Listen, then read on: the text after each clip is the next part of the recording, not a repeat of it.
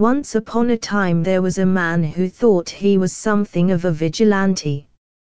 He had no special abilities or powers, but he thought he was a crime fighter all the same.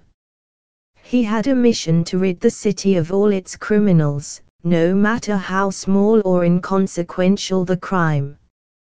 The man's name was Jeff, and he was an eccentric sort of character. He had a strange habit of believing that his fingers were ray guns and that he could blast away any criminal who crossed his path with a simple point of his finger. One day, Jeff was walking through the city when he heard some loud noises coming from down the alley. He thought that perhaps he had stumbled upon a gang of criminals and decided to investigate. As he rounded the corner, he saw a group of thugs beating up a defenseless victim. Jeff was enraged and decided to take action.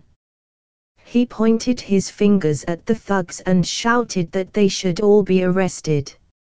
Unfortunately, his ray guns had no effect and the thugs simply laughed at him. In a fit of rage, Jeff charged at the thugs with his fists flying. But the thugs were too strong and easily overpowered Jeff. They beat him up until he was nothing more than a bloody mess on the ground.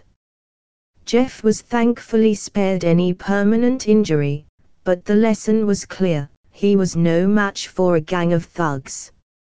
From that day forward, Jeff gave up his vigilante fantasies and learned to accept that he could never fight crime with his fingers.